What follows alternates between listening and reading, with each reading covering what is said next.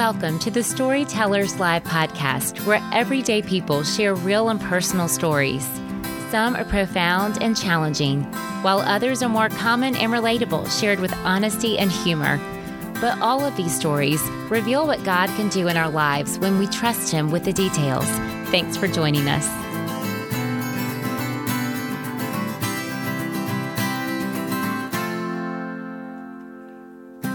Hi, everyone. This is your host, Kelly, from the Storytellers Live team. On each episode, you'll hear a different woman share her story of God's transforming love. These stories are recorded in a live setting at weekly local gatherings where we're aiming to build community through sharing, connecting, and encouraging one another.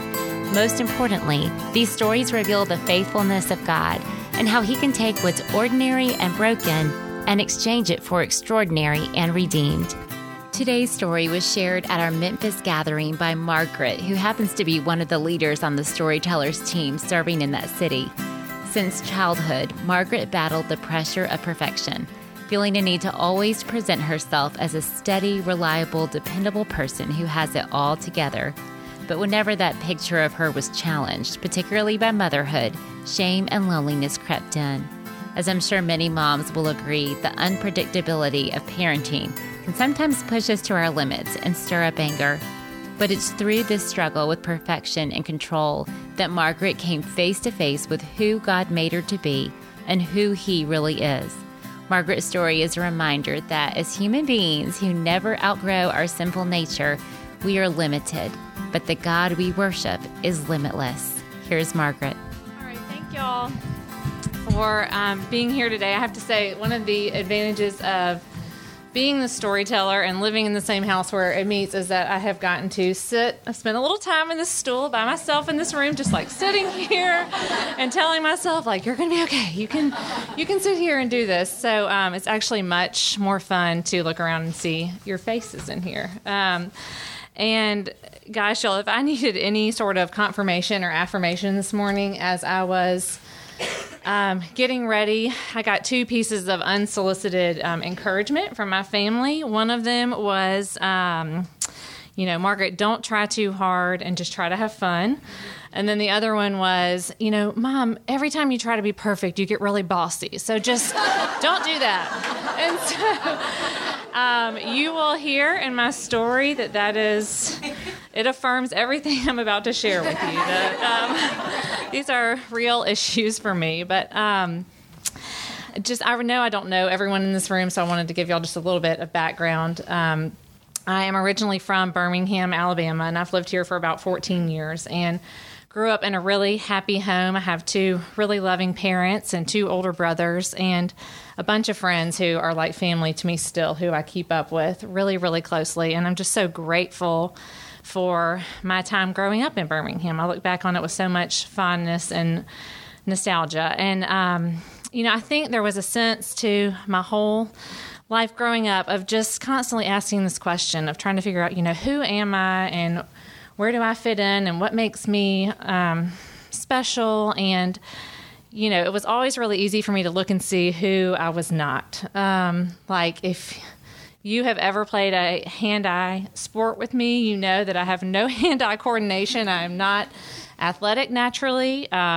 School was something I always had to work really hard to do well in it. I wasn't naturally very intelligent. And just the way God made me, like I don't have a super peppy, outgoing personality. I remember, I was always on the sidelines of the football games, watching the football games while all my friends were out on the field, dancing and cheering, and that just wasn't my personality. And the things that came more easily to me were being more of just a laid-back, easygoing, agreeable, dependable, reliable person. And so I think from a really young age, I kind of created this picture of, okay, well, this is a person who is easy for me to be, and people seem to really like me when I'm this person, and just a sense that God is really pleased with me even when I can live up to being this picture of this person. So I went to Vanderbilt for college, and I think I sort of carried this along with me, and my 4 years at Vanderbilt were really, really hard years. As soon as I got there, I started struggling with all kinds of eating issues and struggled with them throughout the 4 years. And really didn't know how to talk to anybody about it the whole time I was there. So it was something that I kept secret and hidden. And, outwardly, I was a member of the cutest sorority. And by my senior year, I had 4 roommates who I lived with. But inwardly, I was dying inside. I was so lonely in my struggles and again, just didn't know how to talk to anybody about them, because when I looked around me, everyone was beautiful and brilliant and thin and carefree. And I just remember always thinking, like, what is wrong with me? Why can't I be like them? Why do I feel so heavy and burdened all the time? And through that, through a series of events, I ended up at RUF, a ministry on campus, second semester of my senior year. And the one night I showed up, the pastor spoke on loneliness. And the way that he defined loneliness was how he said Vanderbilt is the loneliest place I've ever seen. You all are surrounded by people, but no one actually knows you. Like, you do not know how to be known and live in community together. And I felt like he was speaking into my soul, and just went right up to him afterwards and was like, you just explained my life. Like, that's exactly where I am. And I had, grown up in youth group and been a counselor at Christian camps and all this stuff, but I really did not understand what it meant to be a Christian until that point. So even though those are kind of sad years for me to think back on, I'm so grateful for what the Lord did in my heart through that time. And one other thing in writing this story that I saw kind of in my background is there's this real thread of like independence and self-sufficiency. I can look back and see, even from kindergarten, I would have my oldest friend over, and we would go to the refrigerator to get a drink out. And my parents were awesome. We had every sugary soft drink, imaginable. And I would open the door and I would say, okay, do you want Coke, Sprite, Dr. Pepper, Sunkist, whatever? And she'd be like, well, I don't know. What are you having? And I would say, no, I don't want you to get what I want. I want you to choose what you want. I don't want to be copied.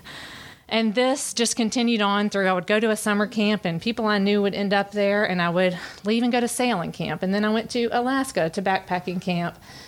And then I was just constantly jumping. I remember coming home from Alaska, and I decided to stop shaving my legs. Okay, I was in high school. This was not cute. And we wore those really short shorts. And I just thought, like, this is who I am. Yes. Like, I'm listening to Indigo Girls, and I'm not shaving my legs. And I think I slept in my sleeping bag on my floor for a while. Like, I was just really searching, I think.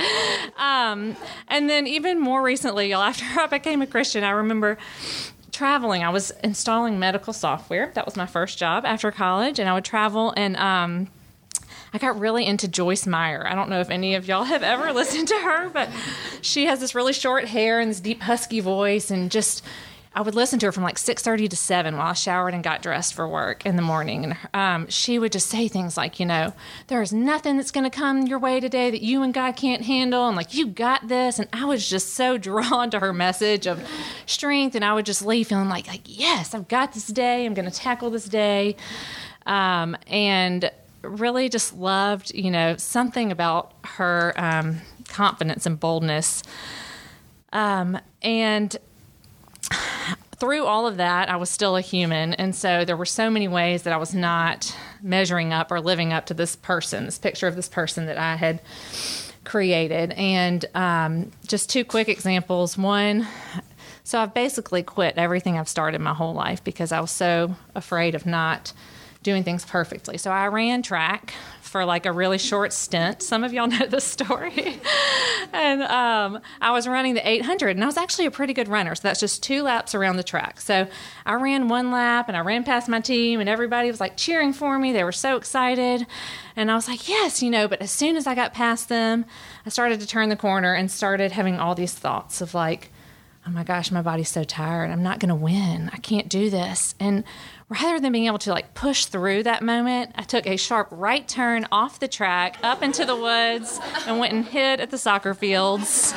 And it didn't take many minutes before all my friends, my track friends ran up and found me, and they were like, what It's like, where did you go? And this story has been humiliating and hilarious, but now it's kind of sad when I look back on it. It's like I had no concept for, or no category for not being perfect and not living up. And so my only choice was to escape. I just had to get out of there. And just the last one, because it's going to tie in later, is when I think A and I were engaged, and I was driving to Memphis, and I had a Saab because I had to have this Saab because it was like different than what everybody else had, and it was kind of outdoorsy. And I was driving it up to Memphis, and some lights started coming on the dashboard. And it's like, I'm just a big fan of like restarts. Like, okay, I'll just restart the car when it gets to Memphis. I'm sure all the lights will go out and everything will be fine. Just going to keep driving. Well, more and more lights are flashing on as I'm driving. And naturally, all of a sudden, power steering goes out. The car breaks down. I'm on the side of the road. A has to come down 78 and pick me up and take me home.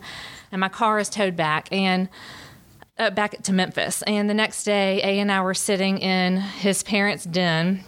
And that's when the dealership called, and they were like, ma'am, it appears that you have not had an oil change in 25,000 miles. So, like, if you do the math, I missed 8 oil changes. And, of course, my first thought was, how am I going to tell my parents? Like, again, this picture of this person who I felt was a worthy, lovable person. I had so missed the mark and failed. And I crumbled. I mean, I just completely turned into a puddle right there in the den, and have since learned that A's mom and brother Norfleet were in the next room, and he overheard this happening, and he looked at her and he was like, "What is that noise?" And she was like, "Well, son, that's the sound of a girl crying." Like, they grew up in a house of all boys, so. But I just truly had no way to cope with not being this perfect person who I had defined. And those are just 2 examples of a million of the ways that I was not living up. But fast forward, A and I got married, and it wasn't until we'd been married 7 years that we had Katie. And I had been working for Team Trek this whole time, who I still work for today. And it was pretty easy for me to have Katie and kind of get back to being this person, being this dependable, reliable, have it all together person. Because I think in my mind, I thought, as an adult, and especially as a Christian, like, I've got to have it together. Like, that's what it means to be a Christian, is to really, like, have it all together and be somebody who can manage everything perfectly and never make mistakes. And so that was pretty easy after Katie. And then 4 years ago, we had Sam. And I just want to say it's really fun for me to look around and see so many people who know and love my children, and who know that they are so hilarious and full of life and way more outgoing than I am. Because this story is really a reflection of the sin in my own heart and some ways that the Lord wanted to refine me, and He just chose to use them in that process. So when we had Sam and I had 2 kids and I was trying to get back to work, it was like they weren't fitting into my picture. They were getting in my way of being this person. And the best way to paint a picture is just to tell you about what our mornings looked like. It was like I feel like I woke up every morning, and I fight this today still, and my first thought is like, how can I get these people up and fed and dressed and out of my house as quickly as possible so I can get back to me, like to my life and being this person. And this just came out in a lot of anger. And as this laid-back, easygoing person, I had never known anger in myself. Like, I had pictured myself being this laid-back, fun mom, and I was raging at my kids every morning. It was like, I was just constantly pushing people. And, I remember after breakfast would be over and then my 2-year-old would want milk, I would just sit there and be like, I don't have time to get you milk anymore. You missed your chance for milk. Like, we're moving on.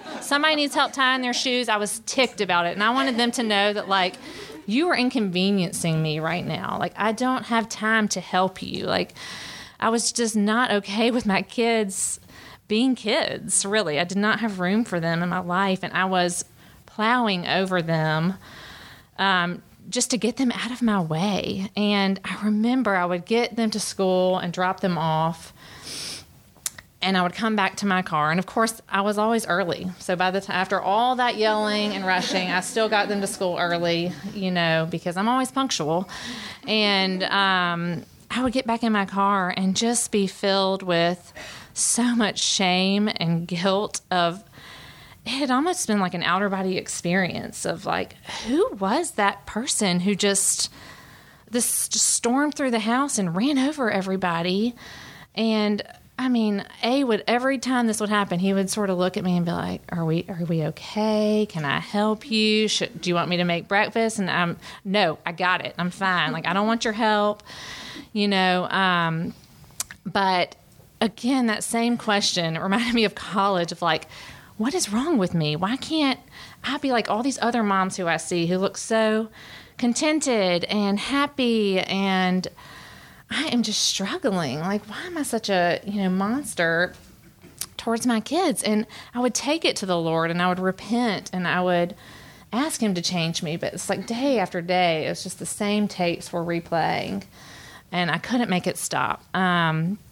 And I ended up asking a pastor's wife at our church to go to lunch with me, Scotty Kane. And at lunch, I was like, I need your help. Like, I am really struggling with anger, and it is all coming out on my kids, and I cannot make it stop. Like, I am just losing it, and I don't know what's going on. And she really listened to me and taught me a lot about anger. And she was saying, Margaret, your anger is stirred when something you love is like threatened or blocked. So what are your kids getting in the way of, that you were trying to get to? And, I remember her saying, you don't want your kids to spend these short years of their life feeling like they were constantly in your way. And I just so appreciate how seriously she took what I shared with her. She wasn't like, this is no big deal, every mom feels that way. She was like, you need to examine your heart. And the Lord, gave you these exact children for a reason, and you need to spend some time with him on this.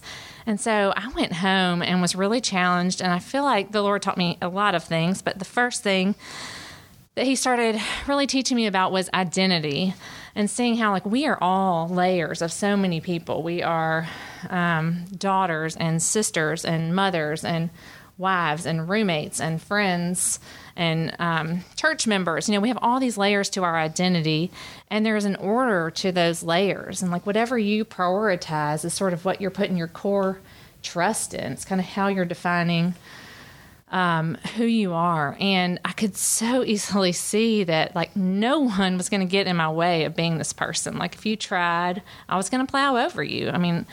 And I was so convicted of how off my identity was. And that was really the first time I saw that. And at the same time, as I was learning that, I was also doing Bible study fellowship for the first year. And I'll just say I had done several years of book studies and small groups and stuff, but really to be in a study where we're studying God's Word versus just like talking about God has just been so life-changing for me. And we were talking about the book of John, and this week we were talking about John 10, which is sort of where the Lord's talking about being our shepherd. And I have always, loved God as my shepherd. It's brought so much comfort. I think I kind of picture like that Sunday school felt board picture of like God with his staff and his beard, and he's holding the sheep and he's taking care of it. It's comforting. But that's really not how this passage was unpacked that day. We really started out talking about the nature of what it means to be a sheep. And, a lot of the words that were used were that sheep are needy and helpless and defenseless. And they are hopelessly dependent on their shepherd to take care of them. And as I thought about that over the week, I still don't really like those words. Like, those words were words like needy and helpless that I had fought my whole life against being. Yet they still totally resonated with the truth of who I was and what I was seeing. They rang really true inside. And this, I feel like the Lord kind of used that to start teaching me about how he is our creator.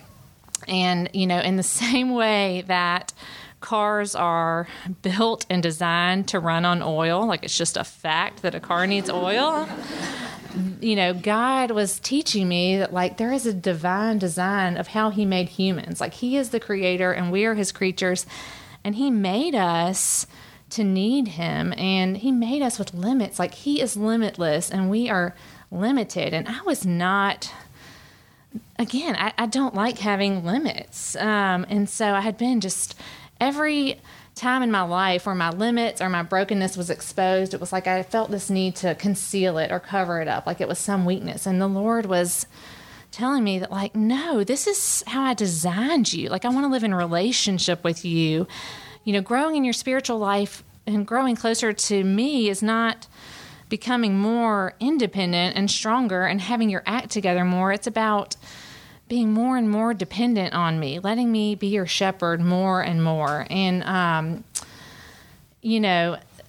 this realization that, who God is and that God is not asking me to be who he is, has brought me so much freedom and joy. And, I think that I thought that I would outgrow my sinfulness as I was growing up, that I would outgrow being a sinner in need of a Savior. And I was like, what's wrong with me that I can't outgrow this? Why can't I get my act together?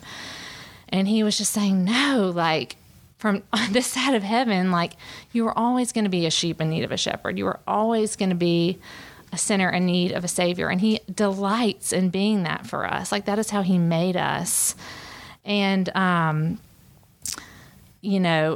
love Mark 2:17, how it talks about, like, the well have no need for a physician, but the sick, and how Jesus came not for the righteous, but for the sinner. Like, that just made me realize that, oh my gosh, he came for people like me who don't have it together. Like, that's who Christianity is for. Like, all these ways that I was living in shame of not measuring up were actually, exactly what qualified me to be a Christian.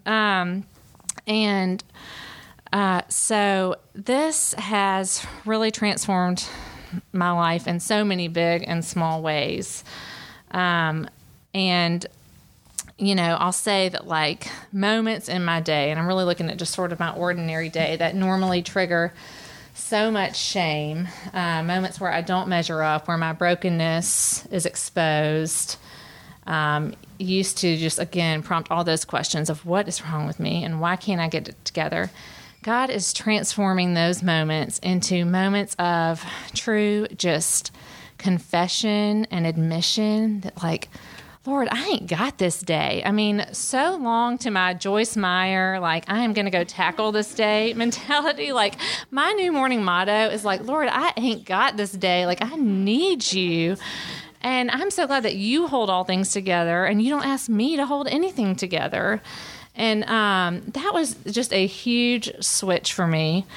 And so every time, when I am trying to get out the door and have 100 things to do and I lose my car keys, or I, yell at my child because they need help tying their shoes because they're like 2 years old, or, every time I fail at writing a thank you note or delivering a meal or just not measuring up to this person I want to be, rather than just being totally consumed with shame, it's like God is using those as opportunities for me to remember that I am desperately in need of his grace every single day of my life. And that his love for me is completely not dependent on anything I do or don't do, but completely dependent on, the finished work of Jesus. And it has brought so much rest to my life. And I'm just so grateful for that. And I wanted to share this story with you. Like I said, change is slow. I still want to jump on my kids when they spill a cup of milk in the kitchen. I still want to do that. Just it's such autopilot for me to want perfection out of them as well.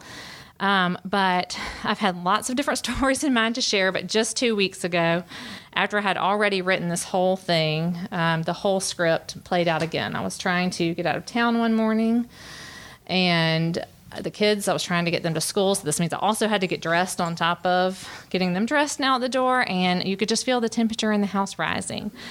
And not only that, but I start to feel this, like, I don't know if y'all have ever felt this. I guess it's high blood pressure or something. But like, I start to feel like I'm like suffocating, and I'm just, yelling at everybody. My voice changes. Everything changes in the house. And A comes up to me, and he's like, "What's going on? You're yelling at everybody again. Like, can I take the kids to school for you this morning?" "No, I got it. It's just really hard. Like, this is a lot, but I got it." He's like, "Okay." And so I'm just boiling at this point. So I just go and I stand in my closet, and I'm just standing there just trying to cool off and cool down. And I overhear Katie, my 6-year-old, tiptoe in the bathroom, and I hear her whisper something to A. And she's looking for something she can't find, and she's whispering because she doesn't want me to hear her. And my heart just broke in that moment. And I was able to go out to her and get down in front of her face and just say, like, "Katie, I'm being really mean, aren't I? And, I need you to forgive me." And her response to me, was she just looked at me and real nonchalantly was like, "Mom, it's okay. I know that you have sin in your heart just like I do." And it was like I could have squeezed the life out of her in that moment. The grace, that she knows at the age of 6 that, like, her mom is a sinner in need of a savior, and, like, that I'm never going to get my act together. And I hope by God's grace that I can extend that to her, and she'll know that about herself for her whole life. But it was so precious, and our conversations are just so different. I feel like I used to, every time I would disappoint her, I would say, "I'm going to get my act together, and I'm so sorry I missed that field trip or forgot to send those things in." And now it's like, "Oh, Katie, I'm going to need so much forgiveness from you. Like, your mom is such a mess who just can't get her act together." And I have so much hope in her knowing that I am a sinner in need of a savior. And the verse that is on your card, y'all, I have to tell you a story about this card too, and there are cards by the door if you didn't get one, but it's from Hosea 2:14 through 15. And this painting is a dear friend of mine from Birmingham, is a beautiful artist, and she did this painting, and I reached out to her to see if she would be willing to do a painting for my scripture card. And I told her what the scripture was, and she was like, "Oh my gosh, Margaret, I did a painting yesterday called Wilderness." And the verse says, "Therefore, behold, I will allure her and bring her into the wilderness and speak tenderly to her. And there I will give her her vineyards and make the valley of Achor a door of hope. And there she will answer as in the days of her youth, as at the time when she came out of the land of Egypt." And this is just God talking to his people, Israel, just extending mercy to them. And that's really what I've learned the whole Testament is about is, Israel screws up, they disobey God, they fail, and he extends mercy. I mean, he is a God who is so full of mercy again and again and again. And my hope is in this God, that the same mercy that God continually shows Israel, he is showing to me over and over again. And the Valley of Achor, the word Achor means trouble. This is a reference back to the book of Joshua, where God had brought his people into the promised land. It's the first true failure or disobedience of the Lord happens here, and God brings his judgment down on Israel, and this man and his whole family are stoned and killed. And so I just imagine it's this place of failure and shame in Israel's history. And here God is promising to turn that into a door of hope. And, I've realized my hope is not in ever getting my act together. It's not in being this perfectly patient parent I want to be. It's not in being a contented newborn mom that I've never been and will not be next month when I have, this baby. My hope is in Jesus. And this is just so cool, y'all. I didn't realize this till yesterday morning when I was working on this, but like John 10, the first, the shepherd passage I was talking about, Jesus says twice in that passage that he is the door. And then I looked at Hosea 2, and it says, that he turns our valley of Achor into doors of hope, and just like Jesus is the hope. some of these things I say, I'm like, duh, like this is what you've been saying since, fifth grade Bible study. But for God to really, teach that to me, it's been so fun, even just to be in church every week. And like, since I wrote this out, it's like the pastor is preaching and I'm like, oh my gosh, he's telling this story. Like me too, and as this has happened week after week after week, I'm like, oh, like this is everybody's story. Like this is the story of, this is the good news of the gospel that is the story for all of us. So, I'm just so grateful that God knows that I'm never going to get my act together, and He doesn't expect me to. He knows that I never will. And the last thing that I wanted to leave you with, this is a poem I read a long time ago, but it just continually speaks to me. And as I have been praying through this story, I continue to hear this question of like, who am I? Like I'm just constantly spent my life searching for a sense of identity or worth in all these different ways. And God is teaching me that there's a much better question that I should be asking myself other than who am I? And it's whose am I?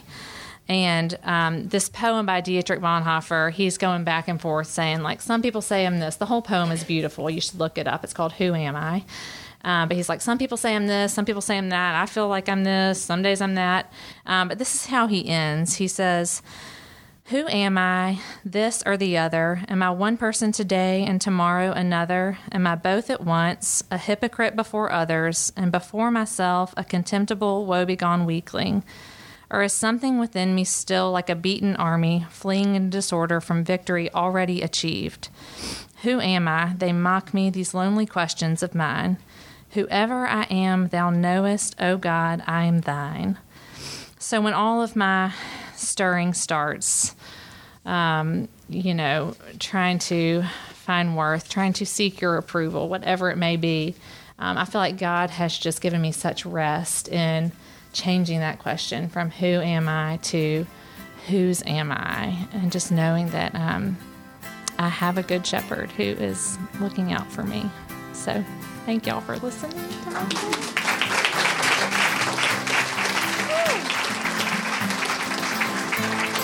Thanks for joining us today for Margaret's story. I love her transparency.